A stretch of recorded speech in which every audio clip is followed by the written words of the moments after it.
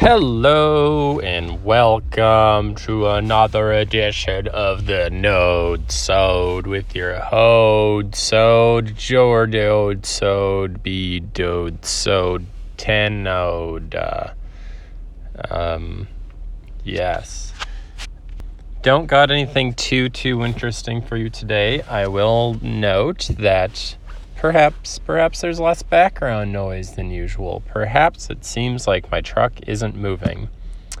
Actually, let me back that up. Perhaps it almost seems like I'm not even in a truck, but that's not the case. Simply, my truck is not moving. Because I'm at work. And let me tell you, I'm working real hard. I've been working so hard. So it's essentially the middle of winter now. It is November 10th. Making it about the middle of winter, or so it feels like. It's fucking minus 21 Celsius right now. We've got, I don't know, like a foot of snow just kind of existing. Maybe a little more, maybe less, some spots. So yeah, it's just winter, and I am watching a bunch of men install a culvert underneath the highway. But since the highway's, well, it's really not that busy, but since it's the middle of winter, can't do traditional construction, so they are boring the culverts in, which is a fairly neat process. Essentially, picture a big fucking auger, like 800 millimeters in diameter, approximately. And now picture that auger being, let's say 10 meters long, I guess. So what they do is they put the pipe around the auger, and then it just sort of fucks the pipe into the dirt beneath the highway. And then once the auger is fully sexed into the dirt, they detach it. And now they're putting in another like 10 meter length of pipe. Maybe they're 12 meter lengths. That would make more sense. And they only have to do it twice as opposed to 3 times. Anyway, it's a long fucking process. It took them like 3 days just to set up the machine. And now I feel like this pipe is going to be installed today. This day will be the pipe is installed underneath the road, and then they backfill all the dirt that they moved out, and I don't know. I guess they're not installing any riprap. I sure as fuck didn't see any riprap anywhere. Anyway, that's 3 minutes of what I'm doing at the moment. Let's talk about the VHL. More specifically, let's answer Philip's questions. Nothing too exciting going on for my Nodesode today. Just questions part 3. I think my last 2 Nodesodes have been just answering questions, which is great because I don't really have to come up with anything. Not that that'd be that hard. It's the fucking off season. Plenty has gone down. Last time I recorded a podcast, I talked about, which team am I going to sign with? And now I've signed with a team. It's the LA Stars. We'll be fine. Maybe we'll make playoffs. Maybe we won't. I don't know. We will just see. I also re-rolled Poopy Pee Pants.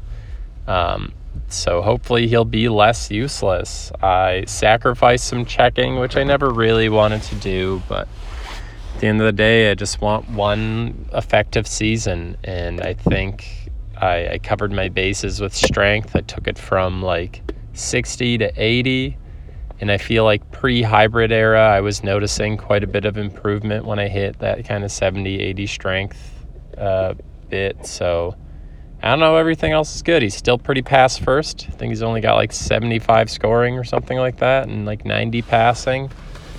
So we'll see how that plays out. Anyway, let's get to these questions from Philip Knight of Mississauga, Ontario. His first question is, what pickle is Dill in now? Well, that's an interesting question. I'm thinking Dill, there's 2 answers to this question. Or maybe there's just one, depending on if I can think of a second answer for this bit. The first one is that Dill fell into a giant blender and has been pulverized into a liquid. And that liquid of blood and bone smoothie has been put into a jar containing vinegar and dill and other things. And so there is a special, maybe too close to this excavator, there is a special batch of deli pickles that his grandmother, if she still lives, perhaps made, containing the blood and bones of dill. So the answer is he is in some special Indian pickles or whatever. Some special cannibalistic Indian pickles. That makes me want to pivot. I'm playing CK3 lately, and I should have become a cannibal pickle Indian person. I don't know. Let us move on. Though before moving on, if I had to say if dill is in any kind of pickle, it's the fact that Yun Chiang is his best forward on London United. It's a bad place to be. All right, now let's move on for real. Question number 2. Have you ever been to a Rough Riders game? And if so, how was it? So anyone who's listening who might not know, the Saskatchewan Rough Riders are a Canadian football team. And by football, I mean like hand egg. And they play in the CFL, the Canadian Football League, which, isn't the greatest football in the world, but it's what we got, and it's really what Saskatchewan's got, because before the National Lacrosse League came to Saskatchewan, we really didn't have any major sports, and as a result, our province has this crazy dedication to the Rough Riders. I don't know, they usually put out decent teams. I heard recently that they sell the third most merchandise of all Canadian sports teams, behind like the Maple Leafs and the Canadians or something like that. I don't know if that's true, but I heard that, and it wouldn't surprise me that much. Anyway, I digress. Have I been to a game? Yeah, I think I've been to a couple. I was definitely at one as a child. I don't remember it. But then I also went to the Labor Day Classic in 2021, so last year. And it was fun. We had decent seats. We were at kind of one end. We were behind one of the turnstiles. Which actually, I shouldn't say that they were decent, because the riders end up shitting the bed, if I'm not mistaken. So we were behind what would have been like the Jets' turnstiles, but the Jets, is that what they're called? No, it definitely isn't. The Blue Bombers.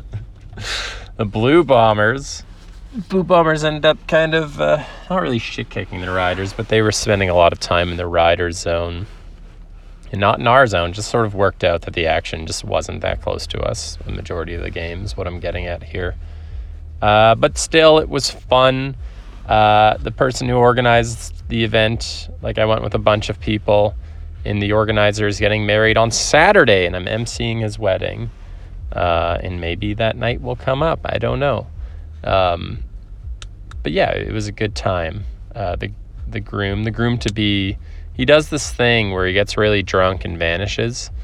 And generally, we learn not to really worry about him, because he'll always turn up. But he'll literally just walk away from everybody. He was eventually found outside a random fucking convenience store, palms in face. That's his classic I'm drunk as fuck position. But I digress heavily. Question number 3. Did you predict anything correctly that happened this season?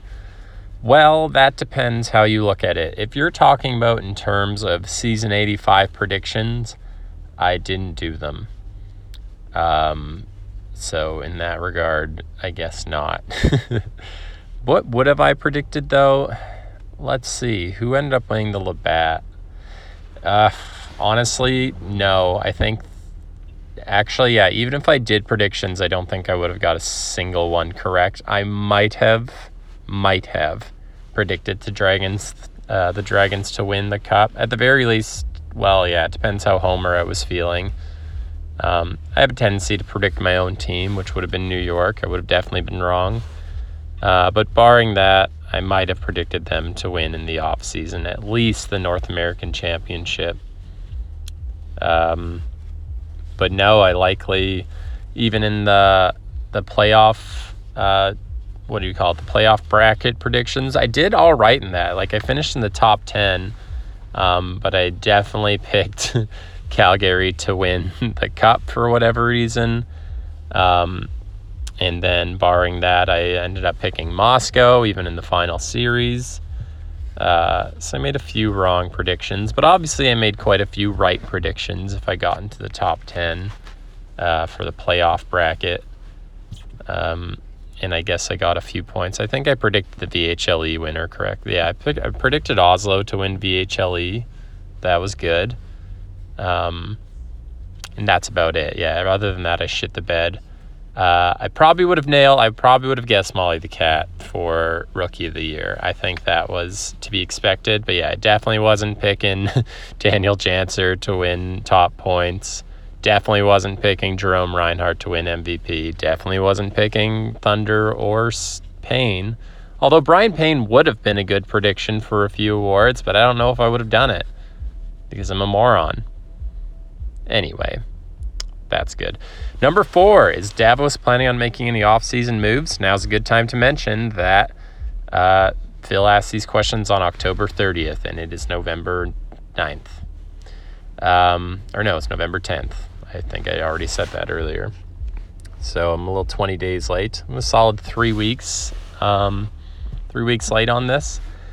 Now, I don't know if Phil's asking me this because I don't know if he still thinks I play for Davos, which I have not since my rookie contract ran out. Actually, not. I think it might have even been before then. No, I signed and traded, I think. I don't know. Signed and traded. This podcast is getting long for a 5-minute podcast. I don't play for Davos, but let me tell you, do I think they're going to make some off-season moves? Naturally, most teams do. Let's see what kind of off-season moves they did make. Goodness, they made fuck tons of moves. Well, 2 days before, or actually the day before you asked this question, they were involved in a 3-way trade that landed them a first, which ultimately landed them Lachlan Summers, which is Kerbithan,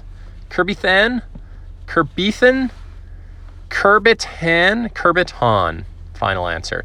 That landed them Kerbit Hahn's goalie, as well as Deron Nesbitt, who was a finalist for the Jake Wild Trophy this season, I believe, and Adam Rage. They got a fourth, which got them Badir Han, Pards player. I think he's been inactive ever since getting suspended. Most notably for the team I was on, New York, they were involved in another 3-way trade, which saw them trade Napoleon Dynamite and acquire a season 87 first in Phoebe Bridgers, amongst other things. But they actually ended up trading the pick that was used to get Badir Han for Maxwell Mathias, who's a depth defenseman. Another notable acquisition is that they traded a fuck ton of draft picks for Alfred Champagne. That is Antiques player. And then they traded Phoebe Bridgers. I think that's kind of their main ones. They made some other picks for some depth and/or prospects. I thought they had one other big notable one. They acquired a first, which they used to draft John Richards, which is John Samarno's player. Seems to be a pretty solid earner by the looks of things. He had a good season with the Ottawa Lynx last season and looks to debut with the Stockholm Vikings this season. That's Davos's off-season for you. Philip, number 5, that's not the final question. Do you like, dislike, or are ambivalent about the off-season? I like the off-season. Certainly when you're not a playoff contender, it can get a bit long, which is fine, honestly. Like, I enjoy taking breaks from the VHL. I guess the only problem is that sometimes I get a little carried away with my breaks and end up missing things like preseason predictions, which has happened to me 2 years in a row now. This season I'm going to do it, I promise, unless it closes this weekend, then I might miss it again. But yeah, I like the off season. Lots of activity. I don't follow it as closely as I used to, partially because there's just more going on now. It's tough to keep track of. You know, there's once upon a time where I could tell you every fucking player in the league. Like, anyone who was active, I could tell you who that player belonged to and who the member was and everything about that. So it was a lot, off seasons were a lot more excited when I was that engaged. That wasn't a good sentence. Off seasons were more exciting when I was that engaged. But yeah, now, like, you see a lot of trade. There's so many trades that are like for fourth or third rounders for kind of depth players or welfare players. And I don't know who they belong to, and I don't know the people that well because they're not super active. And frankly, I'm not super active. I'm the least active max earner in the league, quite possibly. So yeah, it's less excitement around that. Same with the drafts. Like, I don't know who the fuck anyone is in the draft necessarily, but that doesn't make it any less exciting. And hell, I get involved in the off season. I was a free agent. That was exciting, even though I was kind of too busy to really put a lot of thought into it. And yeah, so I would say overall, I like the off season.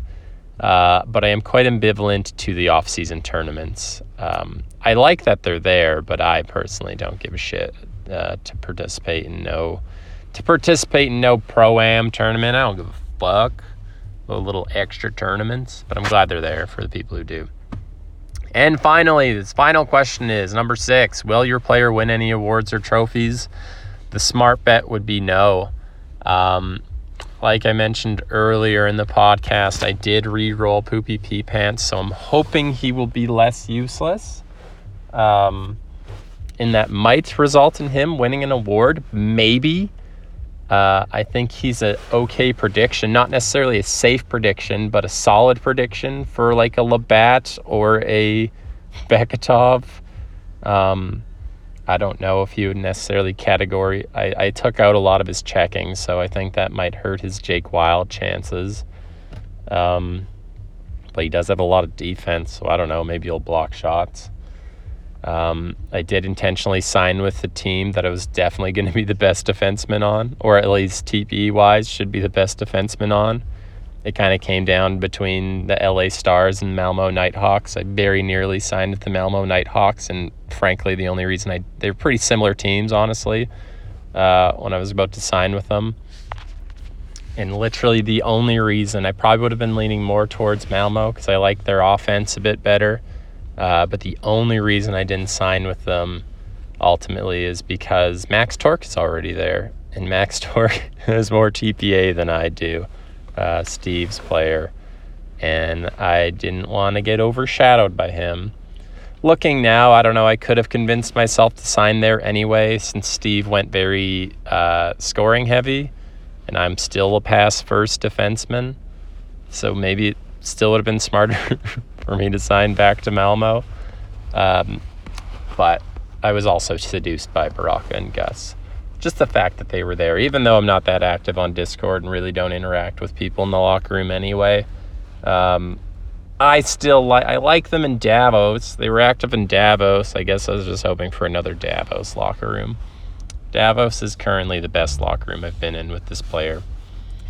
And still is. No offense to every other team I've been on. Actually, no. DC was really good too.